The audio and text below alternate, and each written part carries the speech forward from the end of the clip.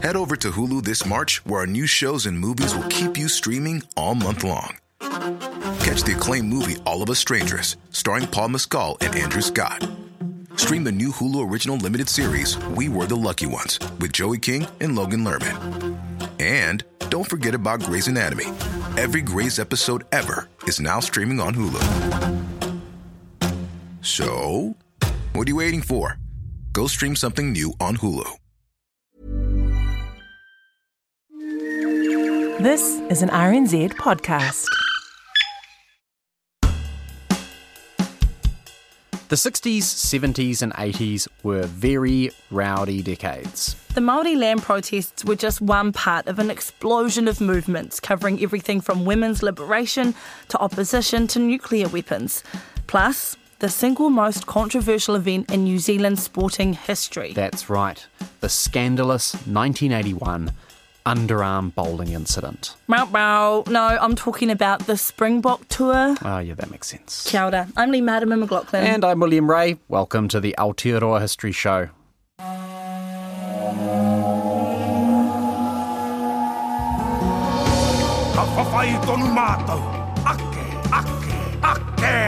We range ourselves without fear, beside Britain.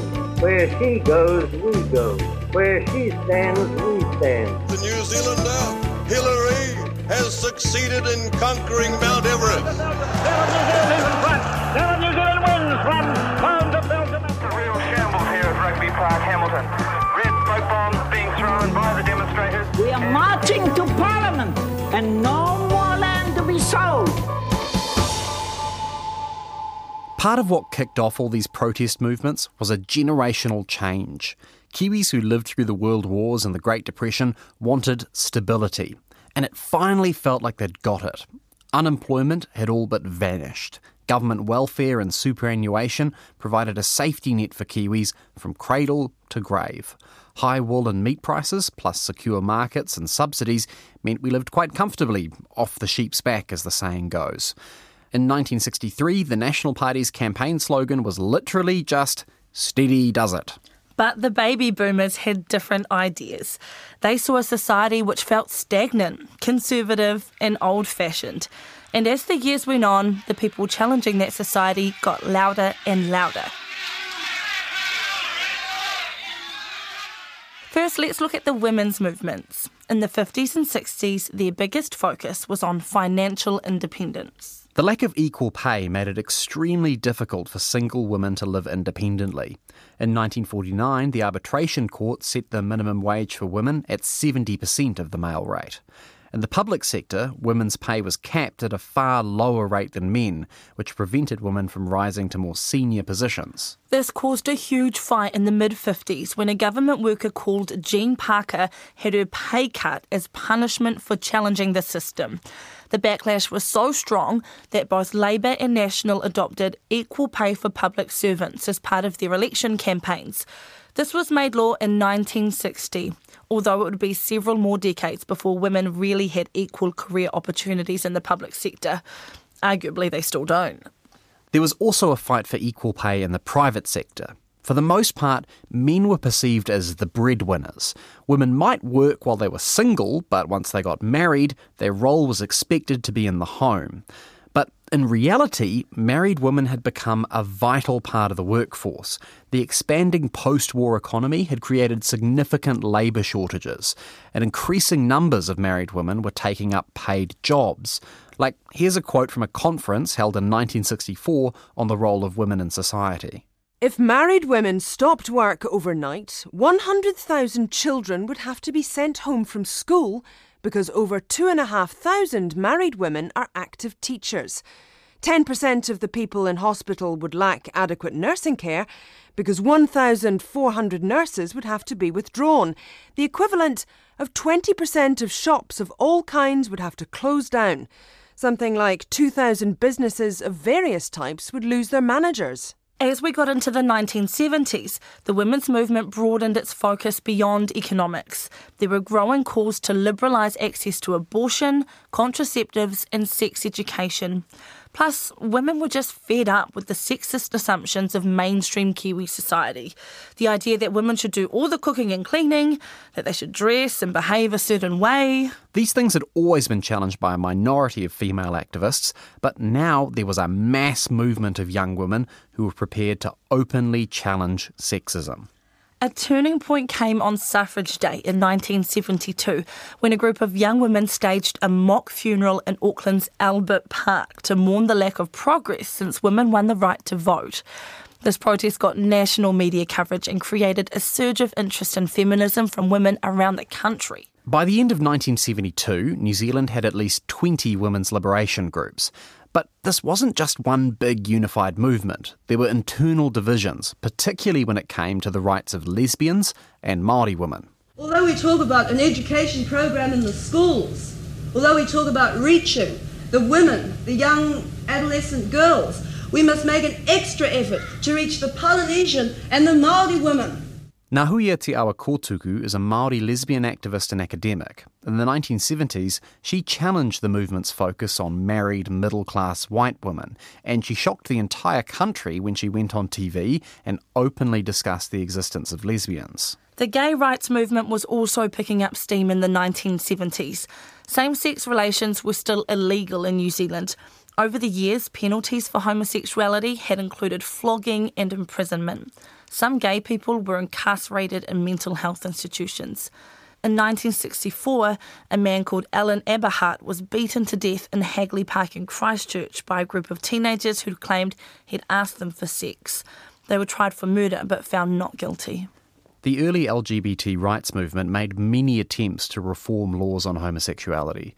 Probably the most important was the 1985 Homosexual Law Reform Bill, which proposed decriminalising gay sex and outlawing discrimination based on sexual orientation. This bill faced a strong pushback from many parts of Aotearoa, and in some cases some underhanded tactics. In September 1985, the anti-reform movement presented 91 boxes to Parliament, which it claimed were filled with 800,000 petitions opposed to law changes. But some of those boxes turned out to be nearly empty, and several of the petitions were written in the same handwriting. In the end, the LGBT movement won a partial victory. Parliament agreed to decriminalise same-sex relationships, but rejected the part of the bill which would have blocked discrimination based on sexual orientation. A ban on discrimination had to wait until 1993 with the passage of the Human Rights Act. The mood for change infected politics. It was probably best embodied by Norman Kirk, who led the Labour Party to victory in 1972. Kirk was a big, charismatic man and a strong orator. He famously said people just want someone to love, somewhere to live, somewhere to work, and something to hope for. He even had a song written about him. A man of great labour is our big norm. A man of social credit is our big norm. A great national figure is our big norm. The hero of the commune is big norm. Kirk's government engaged with the protest movements. His administration ended New Zealand's involvement in the Vietnam War and introduced the Domestic Purposes Benefit. The DPB did a lot to support single mothers and women who were trying to leave abusive relationships. But the Kirk government came unstuck in 1974. Partly because Kirk himself suddenly died from illness, partly because of an economic crisis, and partly thanks to his government's decision to block the Springbok rugby team from touring New Zealand. New Zealand had a long, passionate rivalry with South Africa on the rugby field.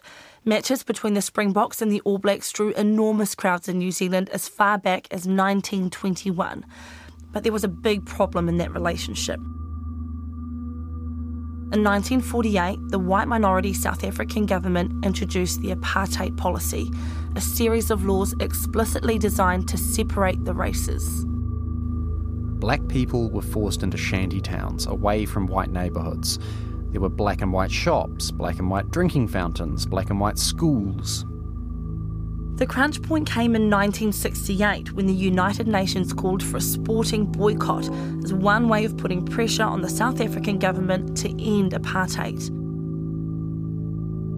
New Zealanders were divided on whether to go along with this plan. Many hardcore rugby fans argued that politics should be kept out of sport. The other side argued that breaking the UN's boycott would be seen as tacit support for the apartheid regime.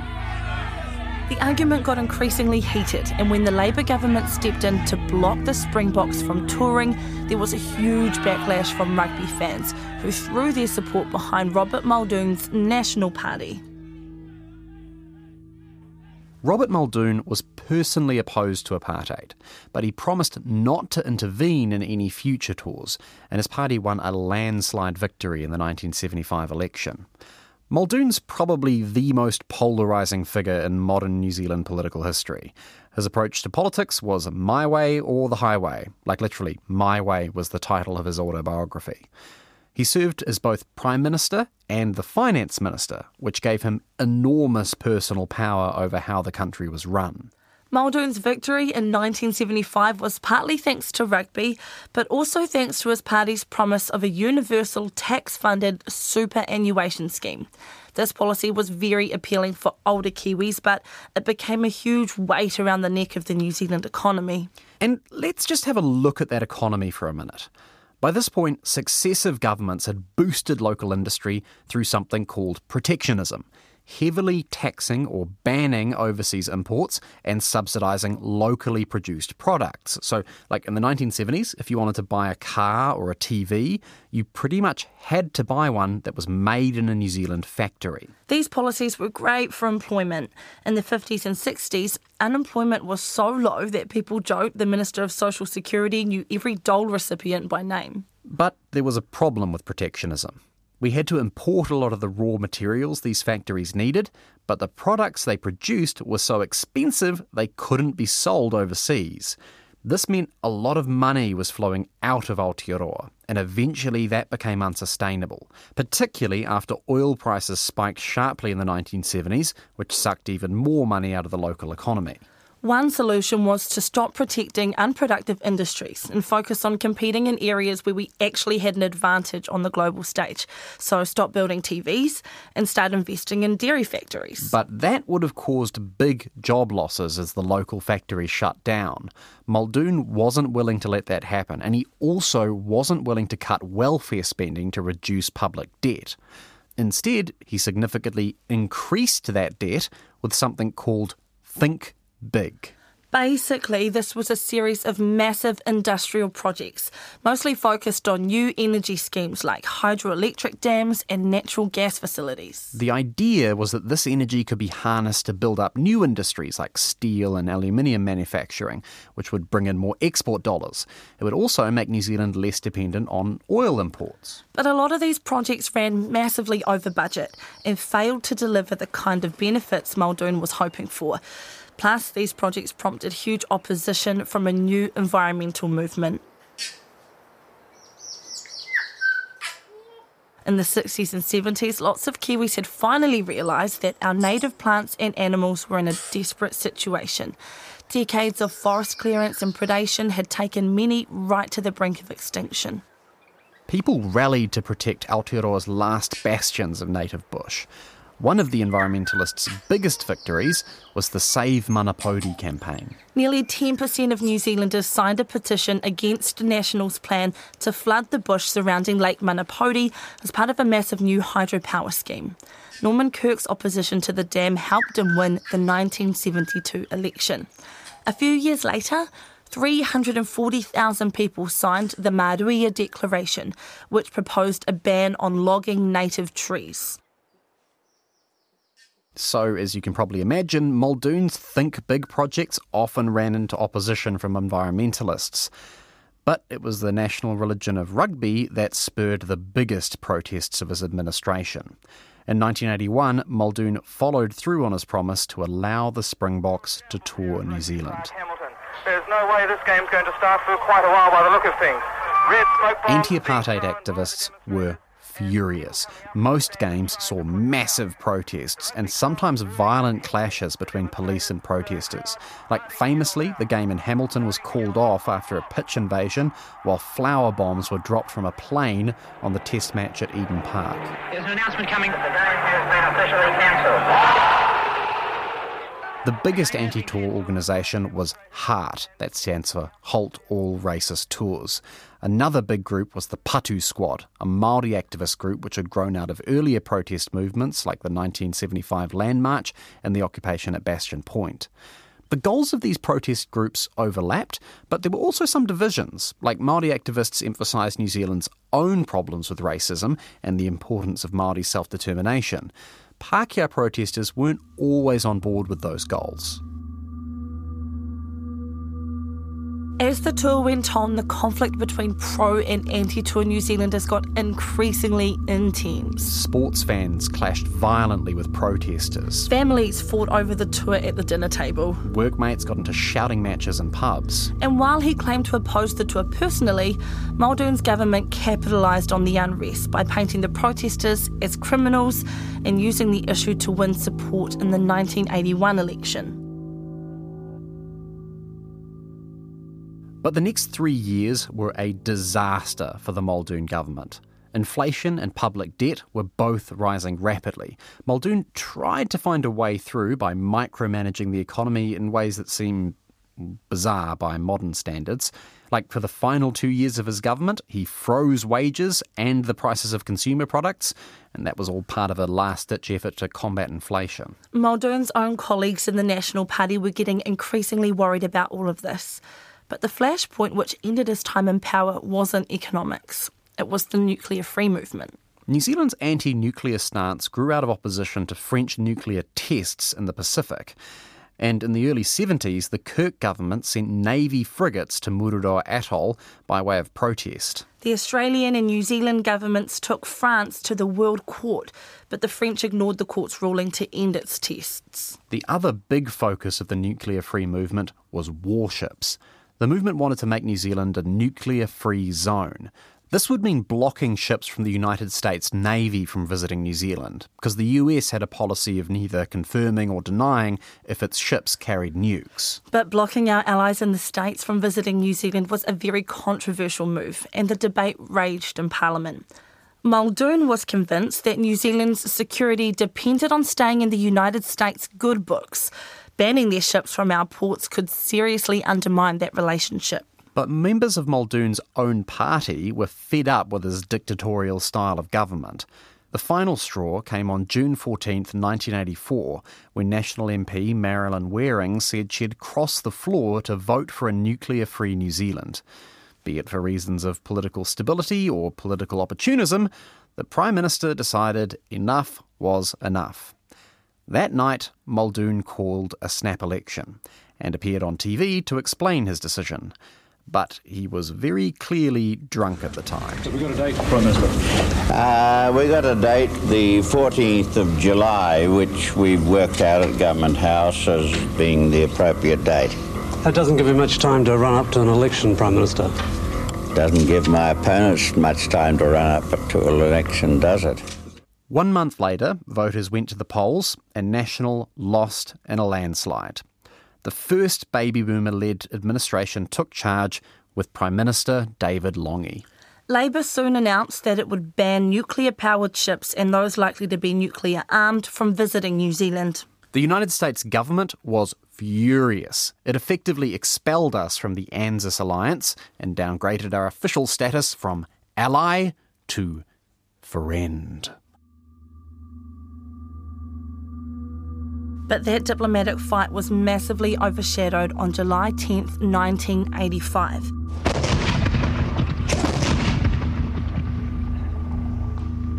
Late that night, 2 explosions ripped through the hull of the Rainbow Warrior, a Greenpeace protest vessel which was tied up at Marsden Wharf in Auckland. One of the ship's crew, Fernando Pereira, was trapped inside the sinking ship and drowned. A police investigation revealed the bombing had been carried out by French secret agents who were trying to stop the Rainbow Warrior protesting at Mururoa Atoll. Most of those agents escaped, but 2 were captured and convicted of manslaughter. The French government denied everything, then used its influence to block New Zealand's access to European trade markets. Britain, Australia and the USA all refused to step in to help. So New Zealand took the case to the United Nations. The UN ruled that the French were responsible for the bombing, an act of state-sponsored terrorism. It persuaded France to pay $13 million in compensation, promised to stop interfering in New Zealand's trade, and make an official apology. In September 1985, Prime Minister Laurent Fabius said this: "The truth is cruel. Agents of the French Secret Service sank this boat. They were acting on orders." For Kiwis, this was a huge moment. New Zealand had taken on a global superpower and we'd been vindicated. It turned out we didn't need the support of the British Empire or American military might to make our way in the world. And ever since, New Zealanders have taken pride in our independent foreign policy. The idea that we stick up for what we think is right, not just doing what our allies want us to do. Next episode is the finale of the Aotearoa History Show. The last few decades of New Zealand's past up until the modern day. We're talking Rogernomics, euthanasia, and the evolution of modern-day Aotearoa. The Aotearoa History Show is a 14-part series made possible by the RNZ New Zealand On Air Digital Innovation Fund. The executive producer is Tim Watkin. It's written and produced by William Ray and co-presented by Lee Marama McLaughlin. The sound engineer is William Saunders and it is directed by Duncan Smith. Historical fact-checking by Basil Keane and the Ministry of Culture and Heritage, especially David Green. Archival audio from Ngā Taonga Sound and Vision. A video version of the Aotearoa History Show is available online via the RNZ webpage or on YouTube. Botox Cosmetic, out of botulinum toxin A, FDA approved for over 20 years. So, talk to your specialist to see if Botox Cosmetic is right for you. For full prescribing information, including boxed warning, visit BotoxCosmetic.com or call 877-351-0300. Remember to ask for Botox Cosmetic by name. To see for yourself and learn more, visit BotoxCosmetic.com. That's BotoxCosmetic.com.